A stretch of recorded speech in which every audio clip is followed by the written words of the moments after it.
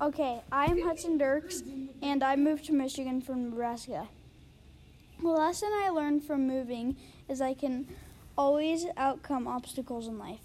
At first, I had no friends, and I lived in an apartment. I thought that there's no way I'm going to like this at all. But I started football, and I found some friends that go to my school. For example, Josh Bremer, Carson Maring, Matthew Skiltice, Tyler Steenstra, and Neil Nickel. And life got a lot better.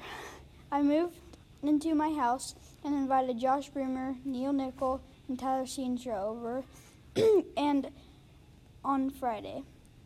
Then I went to the football game, and my neighbor Micah Bush got an interception, and after the game he came to my house and we played basketball in my gym.